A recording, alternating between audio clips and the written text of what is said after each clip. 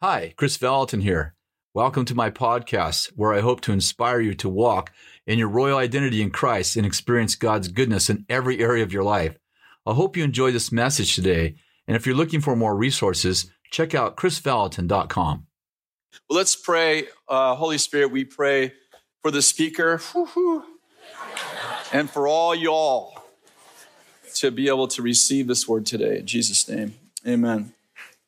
Well, I want to talk about protecting your innocence today. I feel like the Lord gave me this word about protecting our innocence. Actually, this is a part of this is a repeat from a few years ago. Probably think about 15 years ago, I've got this prophetic word about protecting your innocence. But about 5 days ago, I just woke up with this phrase, protect your innocence. So I want to talk today about actually protecting our innocence. Years ago, Danny Silk and I think Kathy was with us, Sherry Silk, Tracy Evans. You guys know Tracy Evans? I think there was 5 or 6 of us, and we went to Morningstar, Rick Joyner's Morningstar, for a prophetic conference. How many of you know who Rick Joyner is? So we went to the Morningstar conference. It was pretty amazing, actually. We get there. There's 3,700 people. It was done in a hotel venue. And we're standing in line registering. You can imagine how many lines there are and how long the lines are trying to get in to register. So we're standing there, the 5 or 6 of us, and the guy in front of us, who obviously we've never met before, turns around and goes, "You guys are from the mountains." We're like, "Yeah." He goes, "You're from Weaverville, right?" "Yeah." He goes, "Yep. The Lord's assigned a great week for you." Hair sticks up in the back of our heads, like, oh boy. And so we had a powerful time.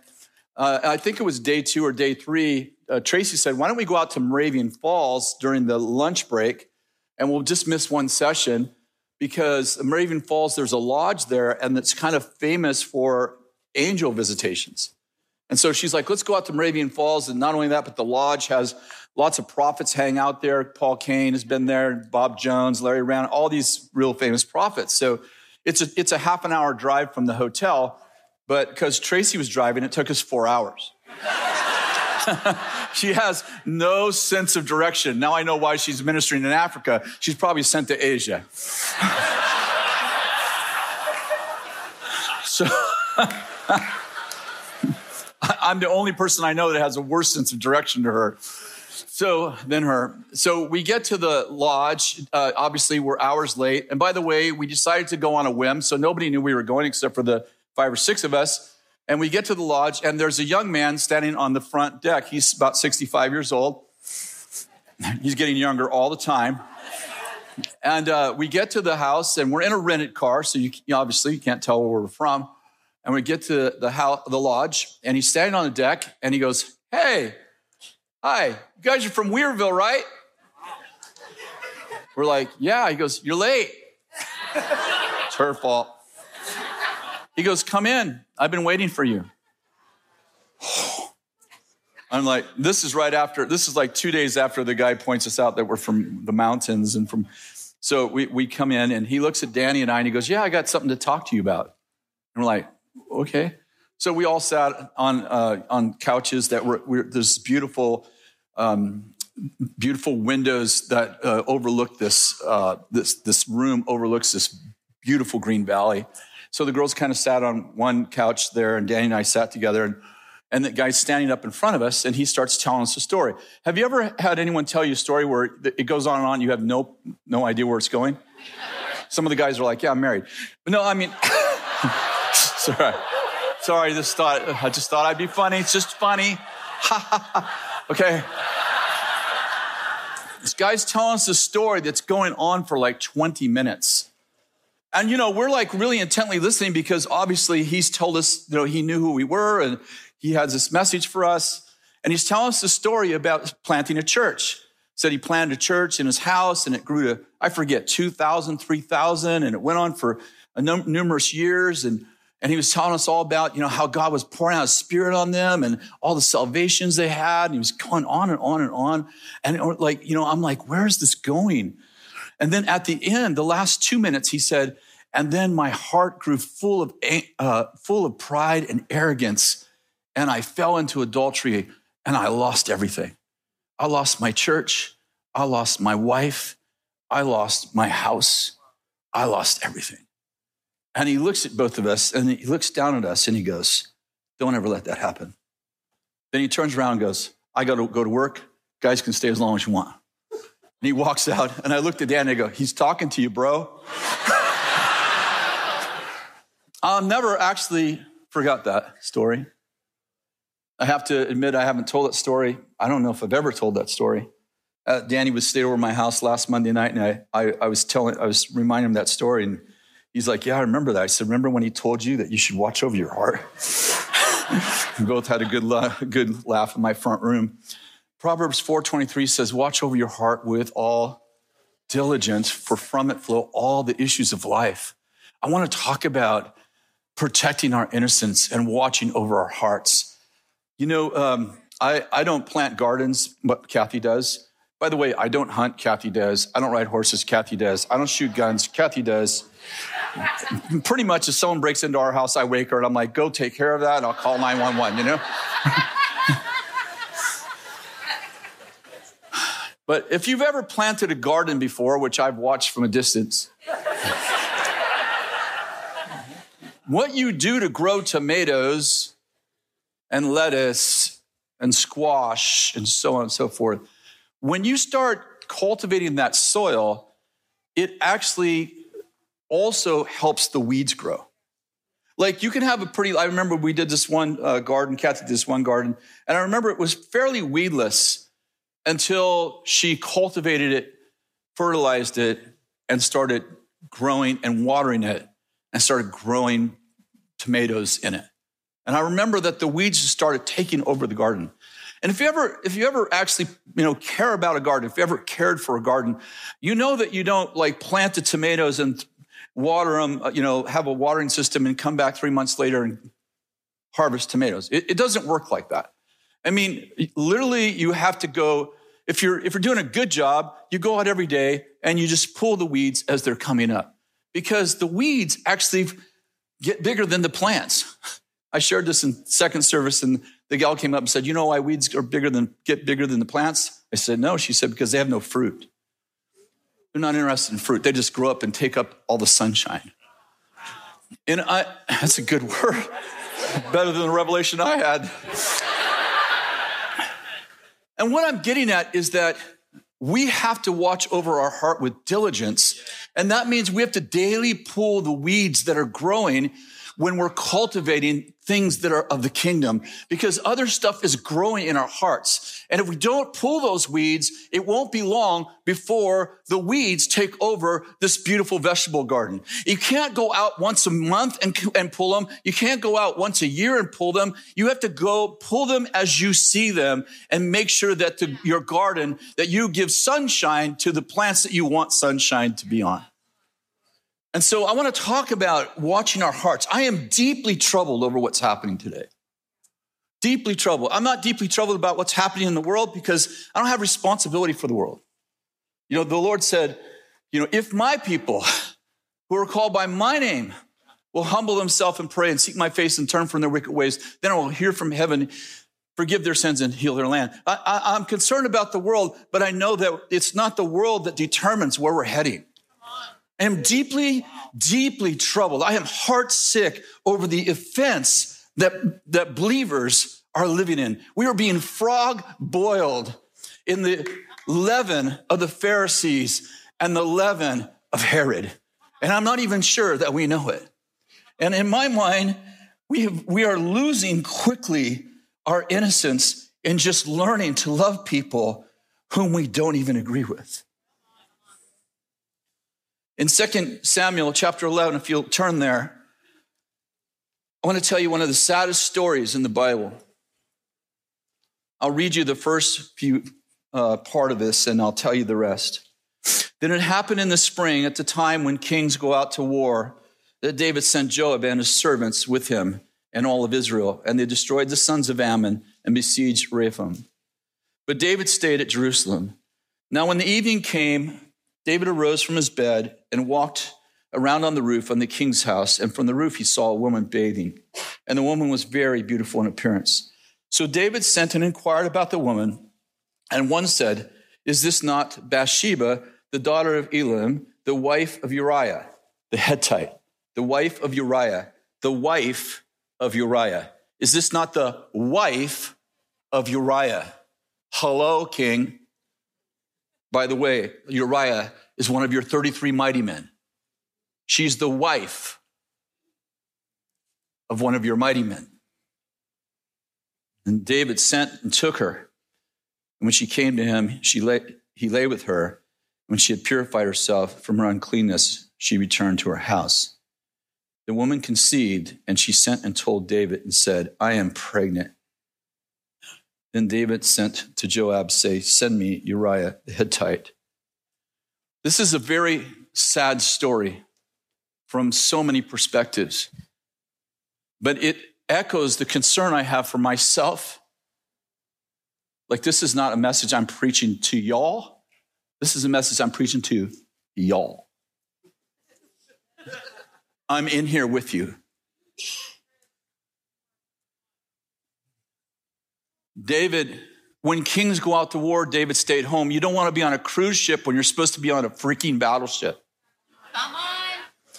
No one's going to convince me that David's main issue was a problem with his sex drive. He had, at this time, 7 wives, and his concubines were never numbered, but over 100. How many understand that it's important that you know what season you're in? And I'd like to propose to you that we are in a war season. It won't be forever. Hopefully it won't be much longer, but we are in a war season, and there is a war over our hearts. Hello, there is a war over our hearts. And I'm going to tell you what happens when you get squeezed and what's in there comes out. Trials don't make you, they reveal you. He made me mad. Mad was in there. When you got squeezed, mad came out. Right? Consider it all joy when you encounter various trials, knowing that the testing of your faith produces endurance. Wait a second. Testing your faith. How many understand that trials test your faith before they test your character? Yeah. Oh no, here we go. The rest of that story, David sends for Uriah. Uriah means God's my fire. Hello. He's about to kill the guy named God's my fire. Calls for Uriah. Uriah comes. He's trying to cover up his adultery. His goal is to get him, obviously, to sleep with his wife so that no one knows what happened. So he calls Uriah. Uriah shows up to the king's house. The king said, hey, stay overnight with your wife and I'll send you back to the battle. Next morning, David gets up early. His messengers are already there waiting for David to wake up. And the messenger says, hey, Uriah didn't sleep with his wife. He slept in the king's doorway all night long. So David brings Uriah in and says, yo, dude, what's happening? This is a little amplified version. What's happening? Why didn't you go to your house and sleep with your wife? And he said, how can I sleep in my bed when the armies of Israel are camped in the field and at war against their enemies? Hello, David, you just got another prophetic word from your guy.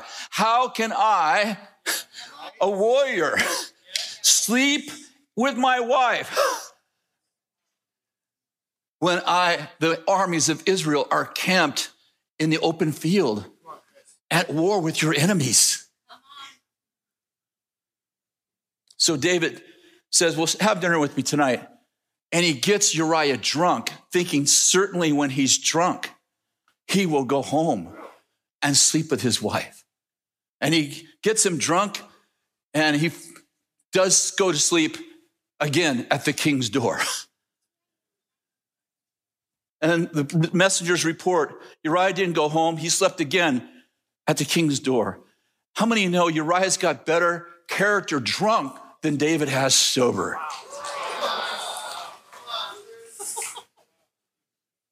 David writes a note to Joab, the commander-in-chief.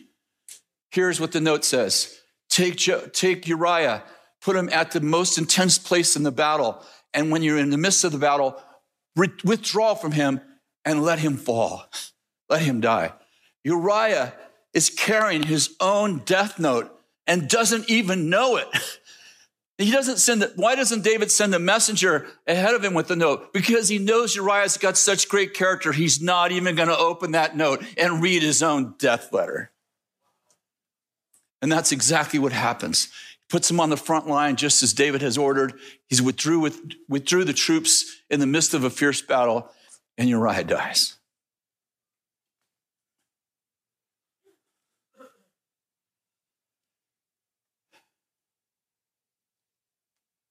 A few months later, before the child is born,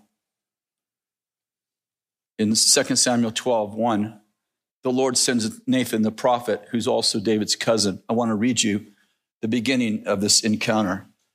Then the Lord sent Nathan to David, and he came to him and said, there were two men in one city, and one was rich and the other was poor. The rich man had great many flocks and herds, and the poor man had nothing except for one little ewe lamb, which he had bought and nourished, and it grew up together with him and his children. And it would eat of his bread and drink of his cup and lie in his bosom, and it was like a daughter to him. Now a traveler came to the rich man, and he was unwilling to take from his own flock or his own herd to prepare for the guy who had come to him. Rather, he took the poor man's ewe lamb and prepared it for the man who had come to him. Then David's anger burned greatly against the man, and he said to Nathan, as the Lord lives, surely the man who has done this deserves to die, and he must make restitution for the lamb fourfold because he has done this thing, and he had no compassion. And here's the next verse. And Nathan said to him, you are the guy.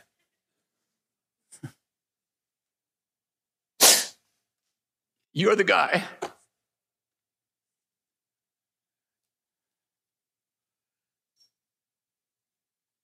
The Lord goes on to say to him, what have you done?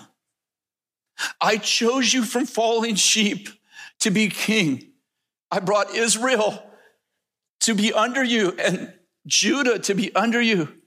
I gave you wives, concubines. I made you rich. I gave you great favor. And here's the last line that the Lord says to him. And I would have done more if you would have only asked. But what have you done but taken this man's wife? And the scariest thing about it is that David has no idea that Nathan is talking about him. Have you ever had someone tell you a story and you know you're the character in the story before they get to the end? I have. And there's this guy, and I'm like, this sounds very familiar to me. David has no idea that he's the guy in the story. Innocence isn't lost in one virtuous act. It's rather death by 1,000 paper cuts. It starts with an attitude long before it ever becomes an action. Arrogance, entitlement, offense, bitterness, disillusion, unforgiveness, lack of gratitude, self-will are some of the pathways to the pitfalls of lost innocence. And I am so concerned. I am heartsick over what I see happening in the church. Not just way out there with all of us. I am very concerned that we are being frog boiled in the hot water of the leaven of the Pharisees and the leaven of Herod. That we are judging, making our attitudes are growing. The media is teaching us how to respond to people and how to make judgments. People.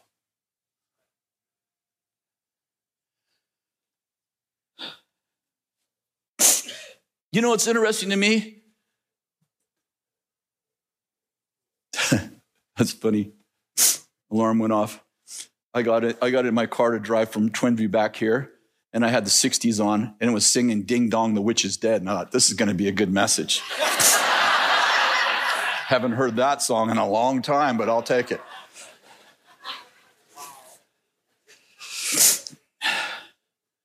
It's interesting to me that 12 disciples are living together in community for 3.5 years with Jesus. And at the end of that ministry, Jesus said to them, one of you are going to betray me. And John, who lays on the breast of Jesus, turns to Jesus and said, "Who is it, Lord? Is it me?" And I'm saying, Judas is with them. He's the biggest betrayer in human history, betraying the Christ himself. And the 11 disciples don't even know it's him. But we are convinced we know people's hearts who we never even met. You have no idea how troubling this is to me. I'm not saying you, I'm saying us. We are convinced that we know people's motives, their hearts, their judgments. And 11 disciples didn't even know that Judas was a betrayer, and he lived with them for freaking 3.5 years. And yet our discernment is so good that we know politicians and leaders and pastors, and we're convinced that we know people's hearts, and this is a decree we make when we've never been in a room with most of these people.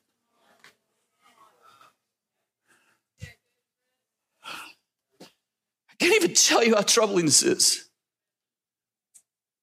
It has become the culture.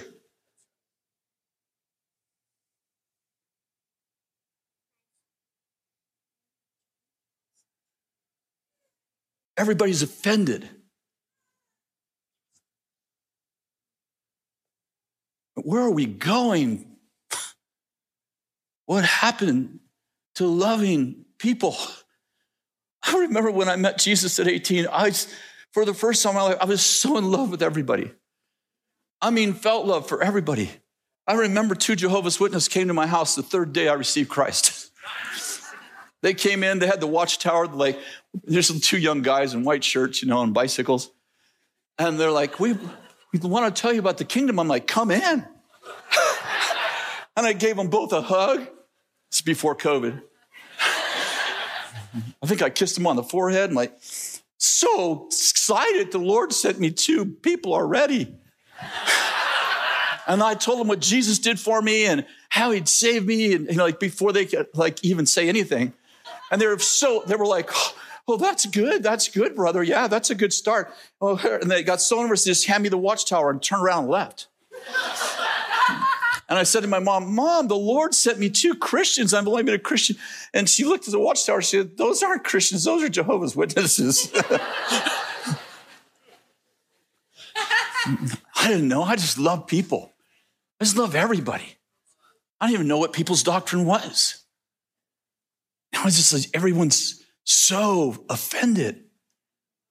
And we live in a democracy, so it's beautiful. We get to make choices, and I love it. And I believe, I started Moral Revolution. I do believe there are truths that we should stand by. I do. But when our truth keeps us from loving people, I'm not sure we understand what truth's about. You got people that want to put people in prison and remove people from office because the group of you believe they're guilty.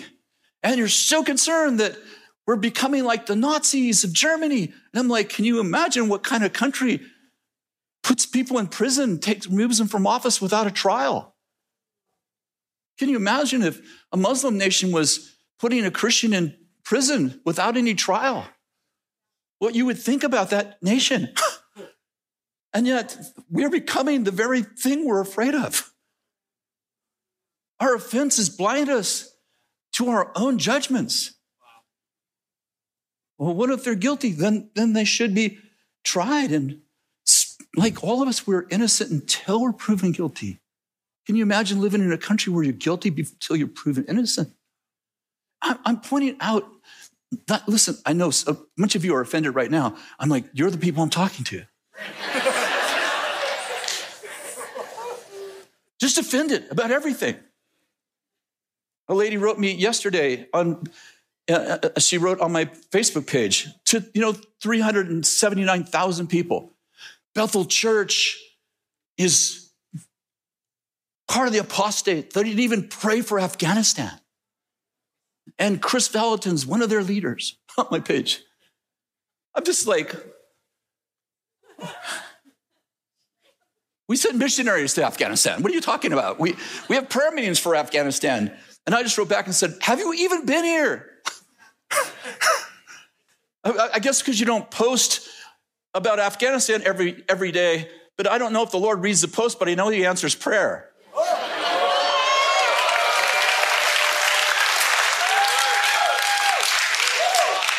Just people offended. Anti-vax people, pro-vax people, anti-Biden people, pro-Trump people. It's like, can you imagine? I know, you feel the angst go up when I just said names? Can you feel that? I bet you at home you can. Just say the names, and already it's like, you know what that is? That's what I'm talking about. That's the spirit of the age. That's a guilty, judgment's guilty. And I am sick of it. I'm so sick of it. What happened to loving people? Well, I love them. I remember walking through my shop. I was going to say I was praying, but I wasn't. I was walking through my shop one day, and I was really frustrated with one of my grandkids, and I was just thinking about, how frustrated I am, and I just said out loud, Lord, give me patience. And the Lord said to me, you don't need patience. You need love. Love is patient. Your problem is you don't love your grandkids the way I do. And if you did, you'd be patient. And I realized I was asking for an attribute of love when what I actually needed was love.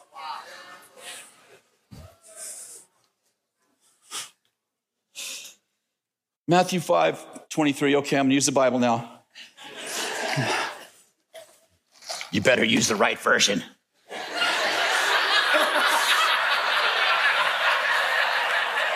Don't use that Passion Translation. That's not a real Bible.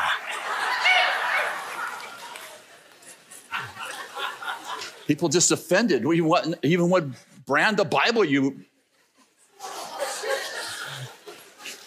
quote the Bible and like, what version is that? I don't know. It's the Bible.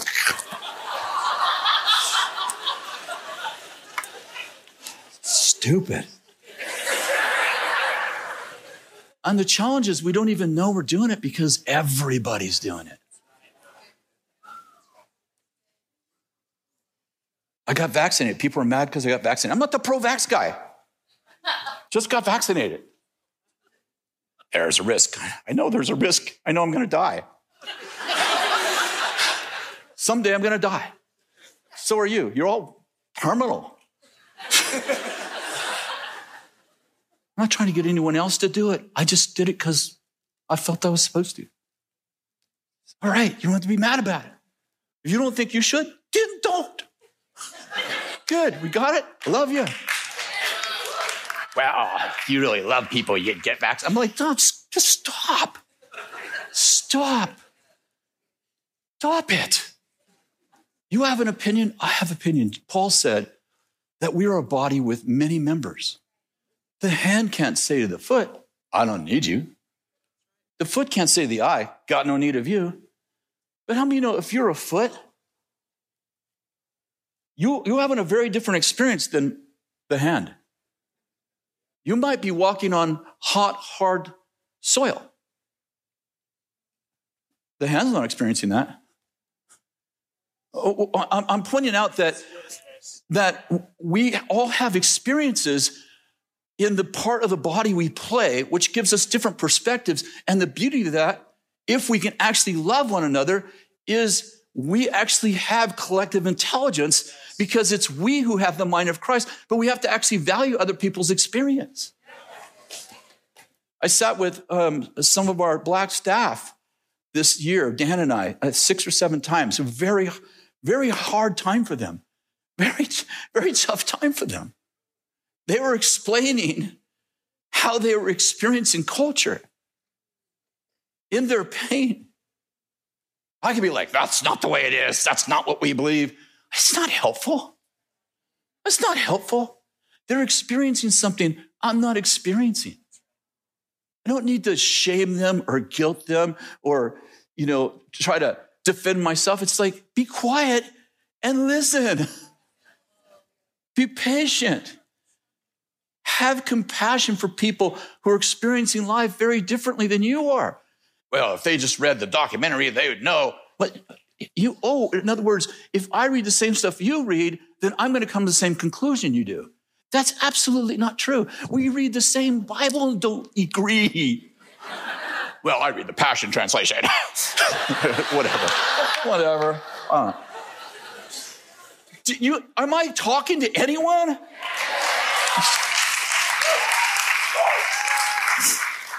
In Matthew 5, verse 23, 24, Jesus says, therefore, if you're presenting your offering at the altar and you remember your brother has something against you, leave your offering there before the altar and go and first be reconciled to your brother, then come back and present your offering.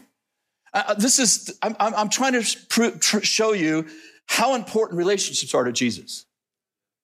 He didn't say, if you have something against your brother, he says, they have something against you. You're like, not my problem, not my fault. It's maybe not be your fault, but it's your responsibility. And how big is it? The Lord's like, hey, I love worship, but I want you to get along. I said in posts that got corrected, the Lord loves reconciliation more than he loves worship. And someone said, well, that's not biblically correct. Okay, well, you're probably reading the Passion Translation. But anyway, that was a joke. I'm just being funny. I'm pointing out that the Lord cares a lot about our relationships. If you were offended with someone, he didn't say, go tell 10 other people. He didn't even say, go pray about it. Oh, I got this problem with this person. Told my whole family. Why don't you go talk to them? Well, you know, what's going to happen is I'm going to talk to them. They're going to say this. I'm going to say, you have it all worked out. You think you know what they're going to say, but you don't. Neither do I. I'm not saying you. I'm saying all of us, all y'all. I've done the same thing. Get frustrated with somebody. You're like, I'll talk to you and I'll talk to you and I'll talk to you. And like, have you talked to him? No, why not? Well, I know what he's going to say. You're just a genius. Such a prophet. You even know what other people are thinking and why they're doing it. In Matthew 18, Jesus is talking about the fact that someone sinned against you. So Matthew 5 is about someone has something against you. Matthew 18 is you have something against someone else. I love this part. Let me read to you. If your brother sins, go and show him his fault in private. In private. If he listens to you, you've won your brother. But if he doesn't listen, then take 2 or 3 with you, so that the mouth of 2 or 3 witnesses, every fact may be confirmed.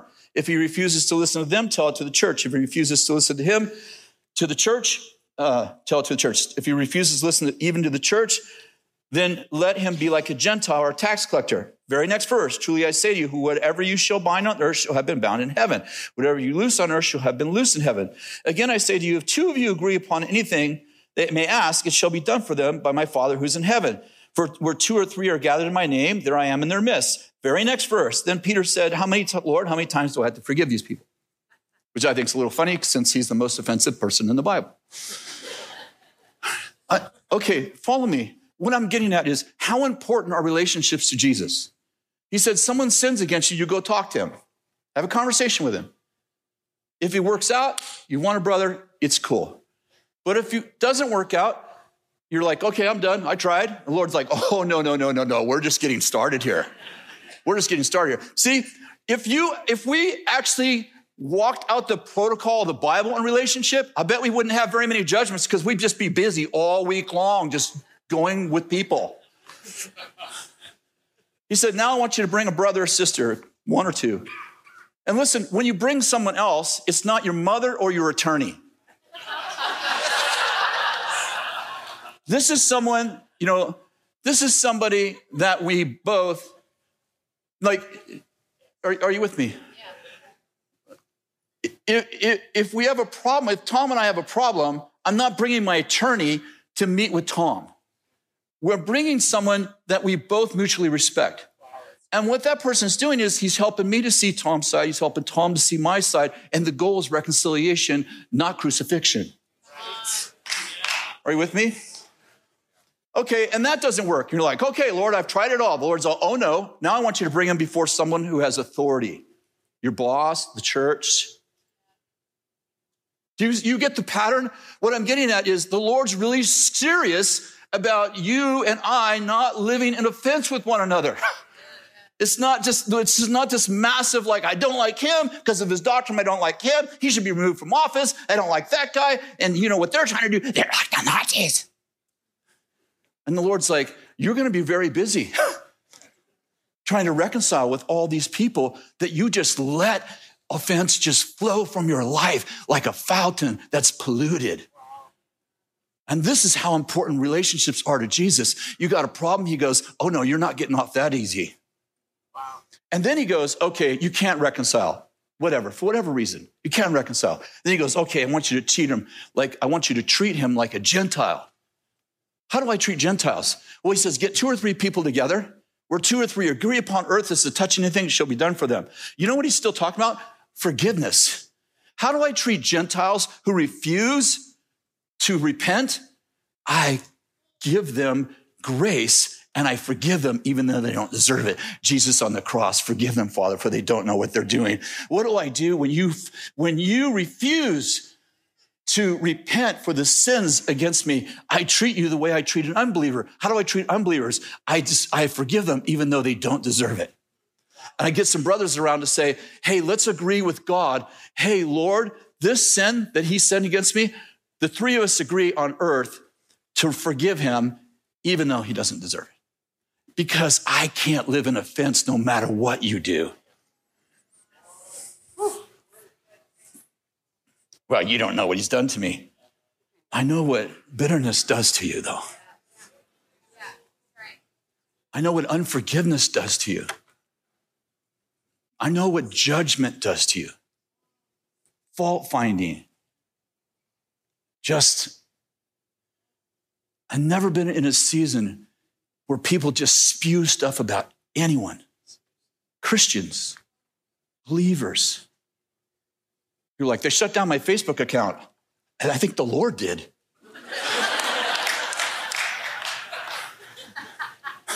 I think I'm joking a little bit.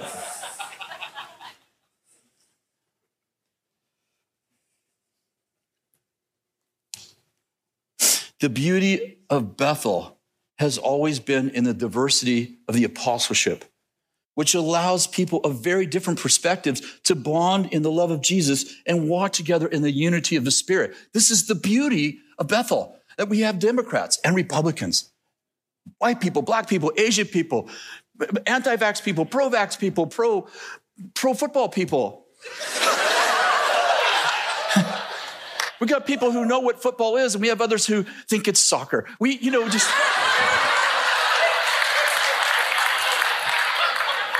have old people, we have young people, and the newspaper wants us to make a statement. Hey, what is your stand on vax? What is your stand on, we don't have a stand. We have a stand on the kingdom and loving Jesus. This is what we think about Jesus. I don't want to be a political movement. I want to be a kingdom movement. And the beauty of our movement has been we have people, we have people that we've graduated, 13,000 people from over 100 countries. We had 30 people from Iceland. We emptied the country one year.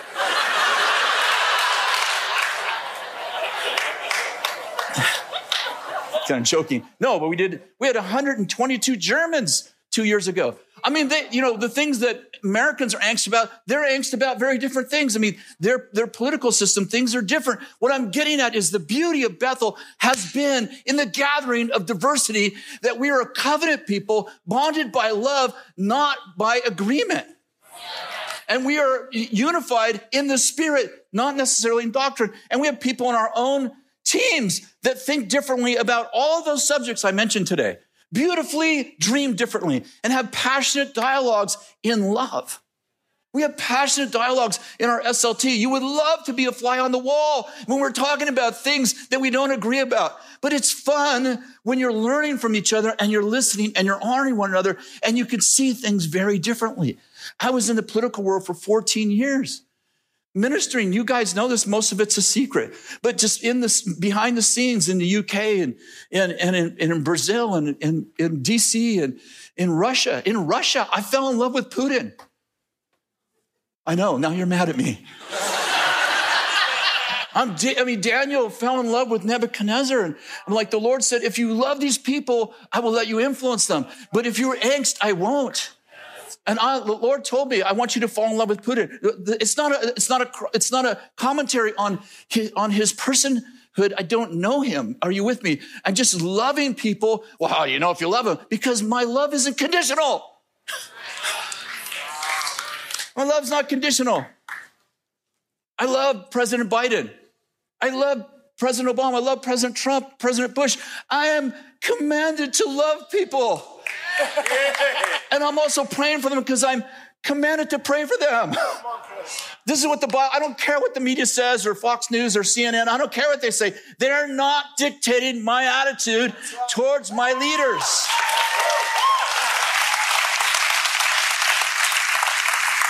I am commanded to love these people and pray for them and Romans 13 and even honor them. Yes, I know how that feels in the room. I feel it too. And that's the problem.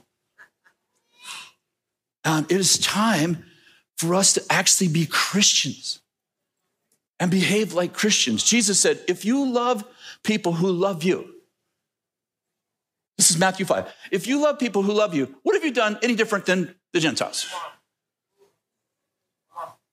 Then he goes on to say, I want you to love your enemies. I want you to pray for those who persecute. Well, I love you, but I just treat you like crap. No, please, then stop loving me and treat me kindly. I mean, love should feel like something. And by the way, I'm not saying don't have stances. I'm not saying don't believe in truth. I'm not saying don't stand for truth. But I'm saying stay inside your core values when you have a disagreement with somebody and don't become God to them because you don't know people's hearts. Only God does. Stand, please. I'm done ranting. I have to tell you, though, it felt really good to get this out. I want more. Yeah. Well, I have 14 more pages if you'd like to stay longer. The Lord has given us, 2 Corinthians 5, 17, 18, and 19. The Lord has given us the ministry of reconciliation. That is our ministry. What is the ministry of reconciliation? It says right there. It says that God was in Christ, reconciling the world to himself. Listen to the final part, not counting their trespasses against them. And then the next verse says, and we've been given the ministry of reconciliation as if God is begging through us to be reconciled to God. What is our best weapon? It is the fact that we get to forgive people who don't deserve it. We get to love people who are unlovable. This is what sets us apart from other people. We can't get frog boiled in the spirit of the age, which is angst at everybody. Are you following me? Yes. Lord, I just pray for us. Me? I've prayed for myself twice, so I'm really prayed in now. I probably have a pure heart already. But Lord, I just pray for us that we would actually love people like you do. That we would love the world. Lord, that we would stand for truth, but we'd find a way to do it like Daniel did, in that we could be truth to people, but we speak truth in love, and that we earnestly, honestly love people. And Lord, teach us how to walk together when we don't have the same view on many things. Help us to be unified in the Spirit of God, and help us to have open ears and open hearts. And Lord, help us to actually count relationships as wealth. That our relationships are so valuable that I wouldn't want to lose a relationship any more than I would want to lose everything that's in my bank account or lose my home. Lord, let us desperately and passionately stay connected to one another. And wherever we have offense, I feel like there's several people in here, as I'm talking, the Holy Spirit's actually convicting you. I know he was me. I got this for myself a week ago. And I laid on the bed and asked God to forgive me for many, many people, many things that I've held, judgments. This word was to me before it was ever to you. I am not an innocent party in this room by any means. And I pray that if God convicts you, that you would go make it right with people, that you would go fix that relationship. Well, you don't know, I don't know what they're going to say. I understand it's really risky. But as far as it depends on you, the Lord wrote, be at peace with all men. Lord, I just bless every single person in here. In Jesus' name. Thanks so much for listening to my podcast. If you want to find out more, read my blog or listen to the previous podcast episodes. Go to chrisvallotton.com. Have an awesome day.